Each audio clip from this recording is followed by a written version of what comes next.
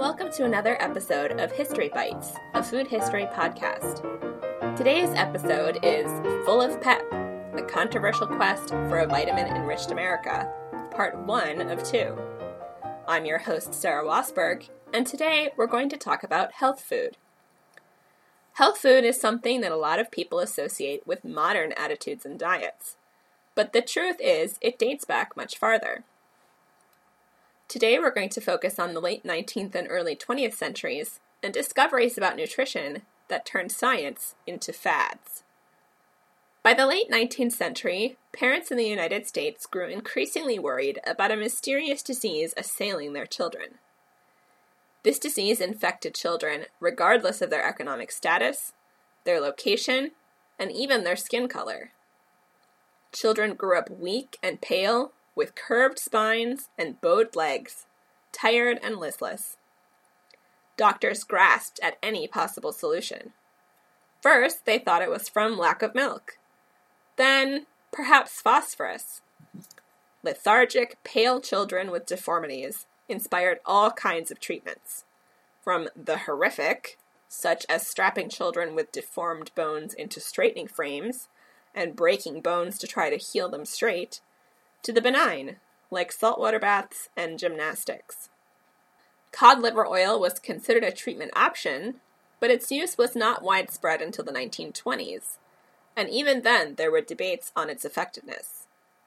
Ultraviolet lamps were also used as a cure. The disease was known as rickets, a vitamin D deficiency that affects primarily malnourished children around the world.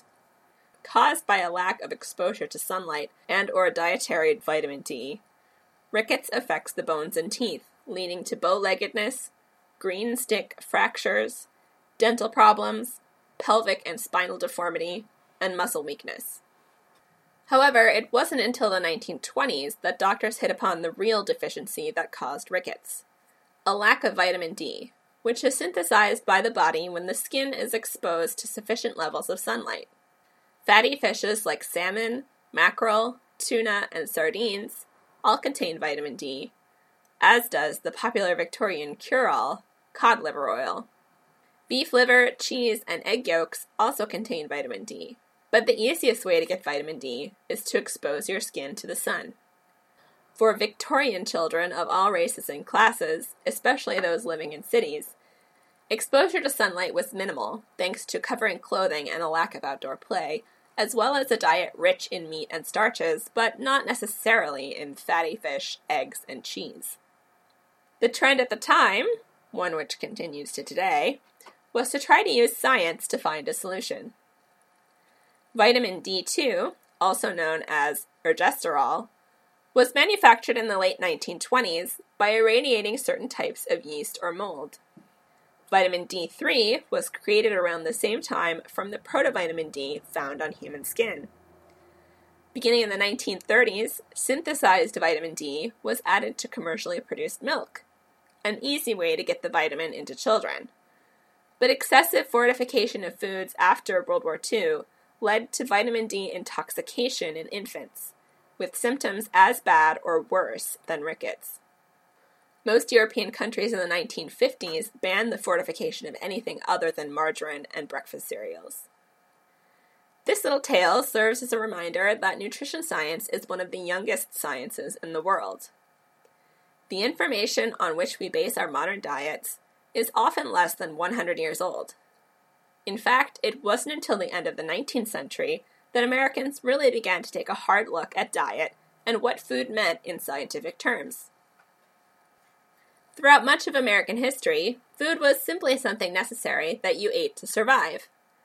In the early colonial period, British settlers in New England ate as few as 2 meals per day, and tended to have a rather monotonous diet, often eating the same thing for breakfast they'd had for dinner the night before.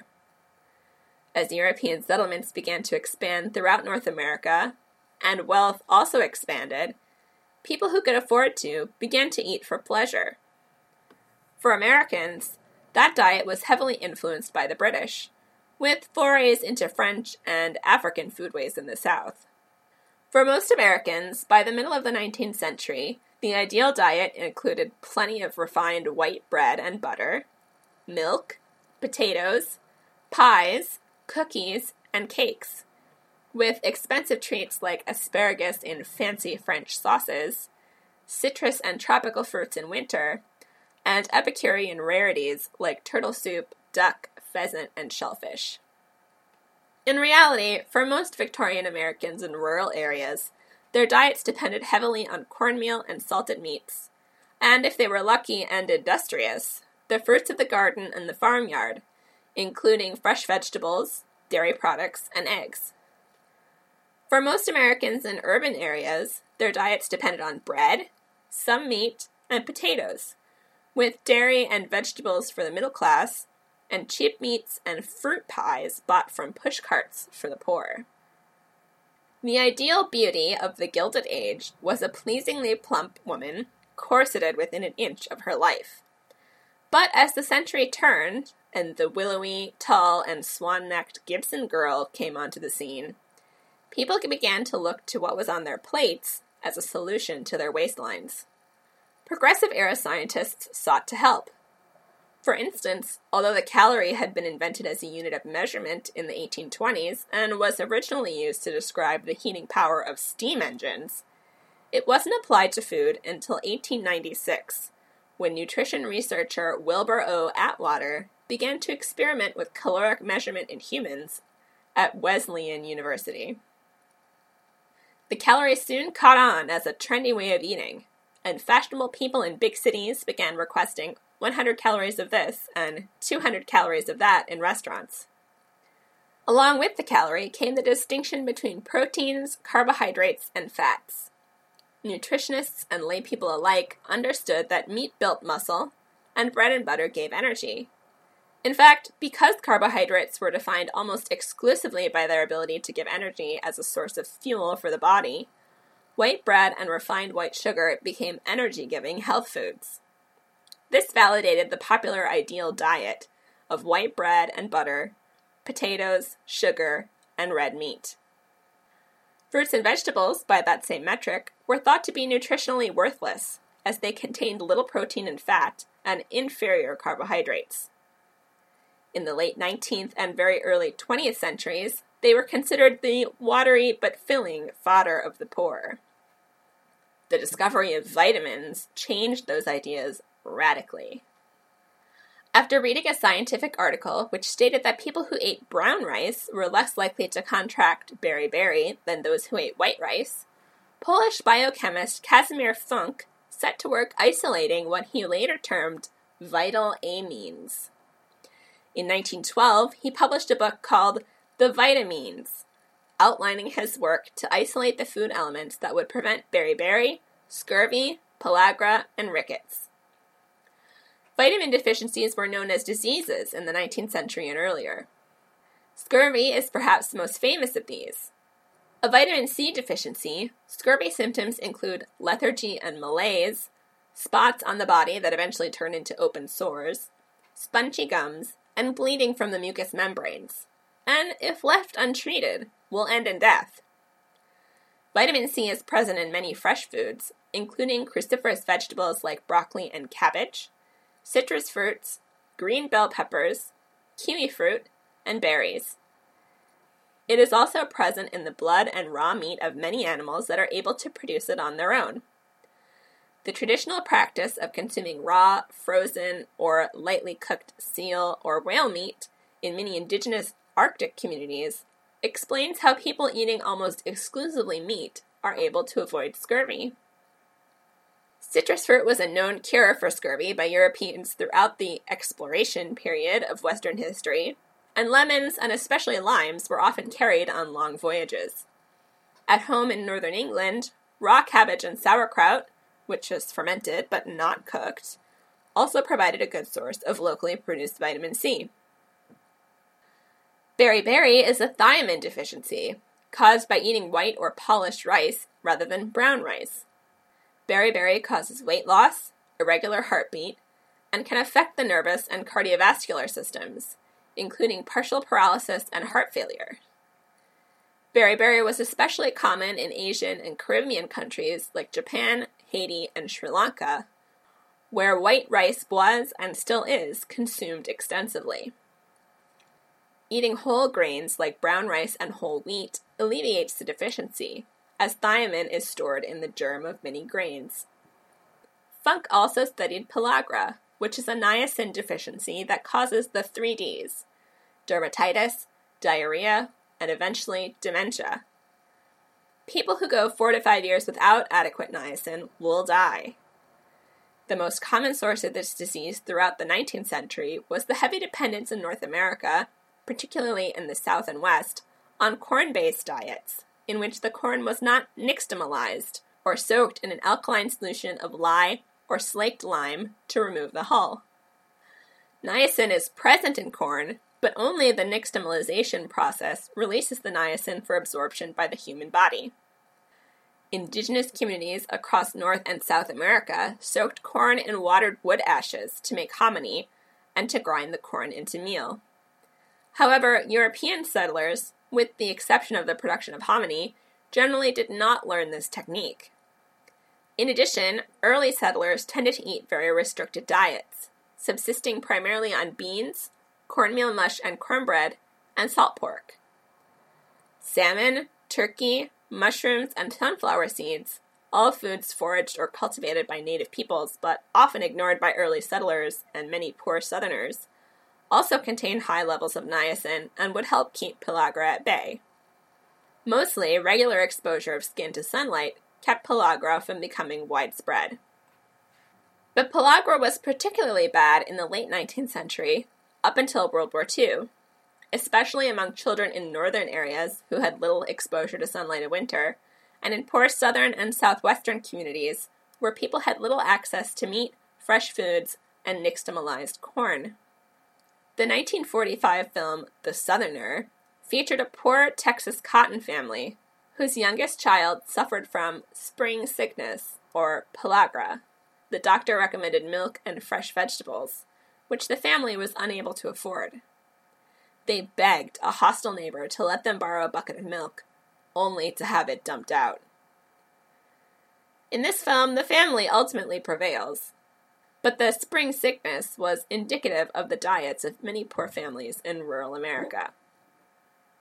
Iodine deficiency was another common problem that plagued Europe and North America, particularly in alpine areas, the Great Lakes region, and the Pacific Northwest, where soil is iodine deficient.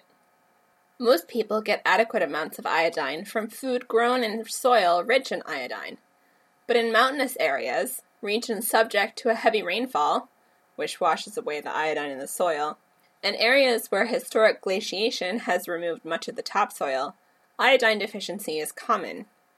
Coastal areas with access to iodine-rich seafood and with iodine-enriched soils do not suffer from iodine deficiency at near the same rate as their inland neighbors. Lack of iodine can cause goiter, which is an enlargement of the thyroid. The thyroid requires iodine to create many crucial hormones. Historically, areas extremely deficient in iodine have supported populations plagued by something historically called cretinism. This extreme iodine deficiency, especially when paired with genetic hypothyroidism, can result in stunted growth, delayed puberty and/or infertility, and cognitive impairment.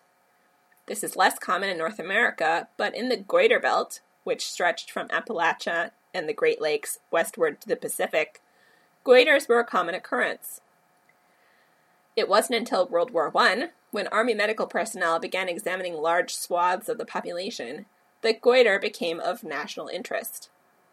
In 1923, the federal government asked the Morton Salt Company to add iodine to their salt products. Salt is shelf-stable, a good vehicle for iodine, and a commonly used household item. It is also an item that is unlikely to be overconsumed, as it is possible to overdose on non-food sources of iodine and get iodine poisoning. Iodine had been added to salt with success in Switzerland, where there were high instances of goiter and cretinism in certain alpine villages. Companies like Morton agreed to add iodine to salt because the amount of iodine required was so small, it added less than $1, in today's money, of iodine to each ton of salt, a cost of about 5 cents per person per year. Iodized salt is also an important ingredient in the fight against preventable developmental and cognitive deficiencies. Infants in particular suffer from the effects of iodine deficiency, including reduced IQ and stunted growth. Although the fix of iodine-enriched salt seems like a no-brainer, conspiracy theorists around the world have fought it, seeing it as an attempt by the government to poison them or to control the actions of contrarian libertarians. The result is that even today, iodine deficiency is a problem in remote mountainous regions around the world. Scurvy, pellagra, rickets, beriberi, goiter. The discovery that all of these diseases could be cured by vitamins seemed like a miracle to many people. As the public learned more about the miracles of vitamins and other newly discovered nutrition science, and even periodic elements, health food fads sprung up around the country. The 1920s in particular were subjected to a variety of food fads of varying degrees of harm. The worst of which was probably the use of the newly discovered element radium as a health tonic. Discovered by Marie and Pierre Curie in 1902, radium soon became a fashionable health fad. When radiation meters were taken to popular hot springs and it was discovered that they were mildly radioactive, thanks to radon, it seemed a logical leap to assume that radiation was responsible for the benefits of these spas. But since radon had a half-life of only a few days, a stronger dose of radiation was required. Enter radium.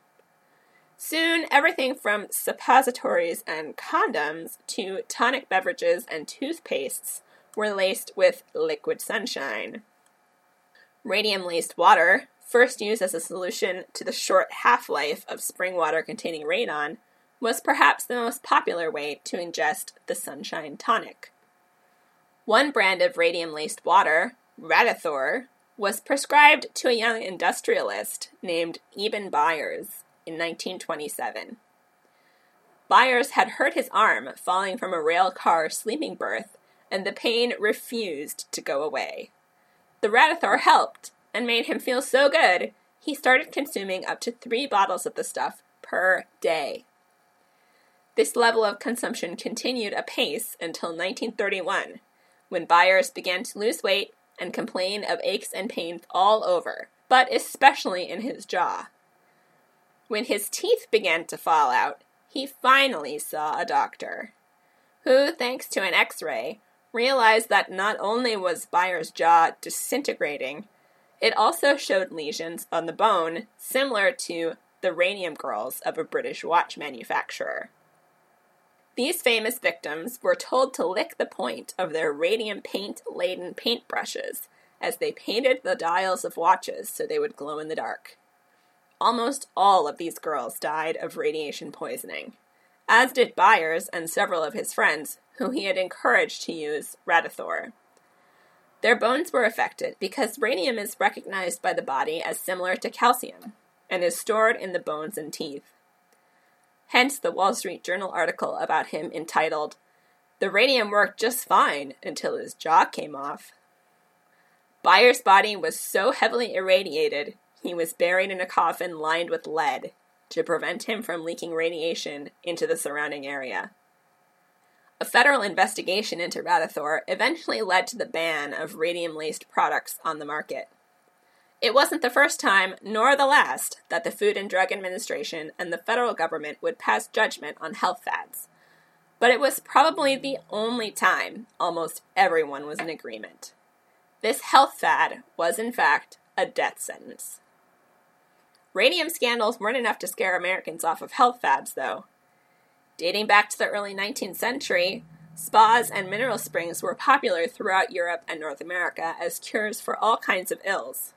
And with the tuberculosis crisis of the late 19th century, dry air was prescribed as a cure-all, which helped launch the American Southwest, and California in particular, into a health boom. Starting in the mid-19th century, Southern California began to attract invalids from all over the country for its mild, year-round climate and lack of humidity that plagued much of the Southeast. Touted for its ability to cure consumption, today known as tuberculosis, Southern California soon played host to hordes of people seeking cures and relief for what ailed them, giving rise to snake oil salesmen, hucksters, and health and diet gurus. In 1872, travel writer Charles Nordhoff published California for Health, Pleasure, and Residence, a book for travelers and settlers. Clearly designed as a neat propaganda piece to help develop the area, the book included a chapter entitled Southern California for Invalids, which outlines the now familiar towns of San Diego, San Bernardino, Santa Barbara, and the San Joaquin Valley as suitable places for invalids to visit or live, touting the beaches, mountains, and the mild, dry, and especially sunny climate, as well as the ease of activities such as horseback riding, even for formerly weak people, as well as the abundance of competent physicians. California also became the national salad bowl, starting in the 1920s. Fruit and nut orchards abounded, as did double-season vegetable farms. The year-round abundance of fresh foods eventually revolutionized American cooking, with the development in the 1970s of California cuisine. But even in the 1920s and 30s, the burgeoning citrus and strawberry industries in Florida and California, and the introduction of lettuces shipped all over the country thanks to refrigeration, helped get more fresh foods into American urban diets. By the 1910s, as film companies moved out west to escape Thomas Edison's patent infringement lawsuits, Los Angeles and Hollywood, California became filmmaking hubs. By the 1920s, Hollywood became synonymous across the United States with sophistication and glamour. With the burgeoning film industry and American society in general placing increasing emphasis on the importance of personal appearance, and especially on slender figures, Americans were ripe for the picking by weight loss and diet gurus and exercise faddists. From the book Fads and Fallacies in the Name of Science by skeptic Martin Gardner, we learn of popular Hollywood diet guru Gaylord Hauser. Gardner writes, "At the present time, one of the most popular eating fads in America is built around the personality of Gaylord Hauser, a handsome, virile-looking man with dark wavy hair whose face appears prominently in the advertisements of his book. Hauser was born in Tübingen, Germany, in 1895 as Helmut Eugene Benjamin Gellert Hauser. He came to the United States at the age of 16, where he contracted tuberculosis of the hip. A Chicago hospital decided his case was incurable and shipped him back to Europe to die. There, high up among the snow-capped peaks, Hauser writes, a miracle happened. An old man who was visiting the family said to him, 'If you keep on eating dead foods, you will certainly die. Only living foods can make a living body.' Young Hauser took his advice and began eating fresh fruits and vegetables. His hip began to heal. Intensely curious about what was happening to him, Hauser developed a strong interest in naturopathy. From naturopathy, Hauser went on to naprapathy, a Chicago-born offshoot of chiropractics, and eventually enjoyed a full recovery. In 1927, Hauser, who had legally changed his name to Benjamin Gaylord Hauser, moved to sunny Hollywood, California, where he set up his naprapathy practice. Almost immediately, his emphasis on nutrition began to attract Hollywood elites, particularly Greta Garbo, with whom he was rumored to have a long-running romantic relationship. By 1940, Hauser had published 9 books, including 1939's Eat and Grow Beautiful, elaborating on his earlier cosmetic diet, which emphasized consuming vitamin-rich and low-calorie foods, mostly fruits and vegetables, to maintain healthy and beautiful eyes, skin, figure, nails, teeth, and hair. Is it any wonder that Hollywood starlets and Midwestern housewives alike flocked to Hauser's books and claims? In many ways, Hauser's advice is sound. Eating plenty of fruits and vegetables, especially in a meat and potatoes era, really is good for you. In Eat and Grow Beautiful, he suggests consuming sulfur-rich foods to combat skin conditions, an idea which has some merit as sulfur has been used as an effective skin treatment in the past. Hauser also touts cod liver oil as a cure for rickety children, which is also true. He mentions pellagra in his chapter on skin health, but calls the miracle cure vitamin G, which is an old-fashioned term for riboflavin, often known today as vitamin B2. In fact, pellagra is caused by a deficiency of niacin, known today as vitamin B3. So already we have a bit of a scientific inaccuracy in this book. He then goes on to attribute oily skin to a diet excessive in animal fats, particularly pastries. This is, of course, nonsense, but he speaks of nutritional science so convincingly, in such a chatty, down-to-earth, and approachable way, that it is easy to see why so many people were swayed by his advice. Hauser is also perhaps one of the first people to recommend juicing, he calls them health cocktails, as a way to boost vitamin intake, including juices heavy on the dark leafy greens. His recommendations are to drink only 1 cup at a time, and not more than 3 cups of these cocktails per day, which is far more reasonable than today's juice heads, who drink fresh juices extensively, often to the detriment of their fiber intake. Thankfully, Hauser suggests these cocktails as additions to his recipes rich in raw and lightly cooked whole fruits and vegetables, so fiber intake is less of an issue with his recommendations. He is also correct in emphasizing exercise and sunshine, but not too much, for both growing children and adults, as well as for advising the reduction of consumption of starchy, sweet, and greasy foods. His recipes, in general, sound pretty delicious on the whole. In an era when canned fruits and vegetables were more common than fresh, and when potatoes, bread, and meat dominated most diets, Hauser's emphasis on fresh and raw fruits and vegetables, especially cabbage and citrus fruits, with mild young cheeses like cream cheese and cottage cheese, must have seemed delightfully refreshing and very Hollywood. Sadly, few people living outside of California could find or afford to eat citrus fruits, pineapples, berries, cucumbers, and avocados year-round. Alas, like many food faddists of the period, Hauser's recommendations combined sound nutritional advice with medical quackery. His main fault is taking incorrect or flawed information on vitamins and extrapolating them to spurious claims. For instance, he had a lifelong love affair with blackstrap molasses. The dark, somewhat bitter, but mineral-rich leavings of sugarcane production is a very healthy alternative to traditional sweeteners. But can it cure baldness, as Hauser often claimed? Highly unlikely. By 1939, Hauser was also in the dubious position of touting his own company, Modern Health Products, as if he were unbiased and unconnected to it. His books often have footnotes indicating that certain hard-to-find foods and ingredients, as well as other things like Swiss Chris, an herbal laxative he developed, could be ordered from Modern Health Products. Later, the connection became more overt as he began to sell Hauser broth commercially, a vegetable broth for which he published recipes in several of his cookbooks. Hauser broth is still available today. In the Gaylord Hauser cookbook, published in 1946, we get a glimpse of the approachable, compelling, and cosmopolitan writing style he used to influence so many women around the country. From his introduction, he writes, "Tender young meats, deliciously broiled, bright-colored vegetables, fresh, plump, and succulent with their own juices, salads crisp yet suave, aromatic with herbs, nut-like breads made from freshly ground whole grain flours. What cook does not aspire to serve such meals? These are the foods which delight the gourmet the world over, and these are the foods which build good health and bestow good looks."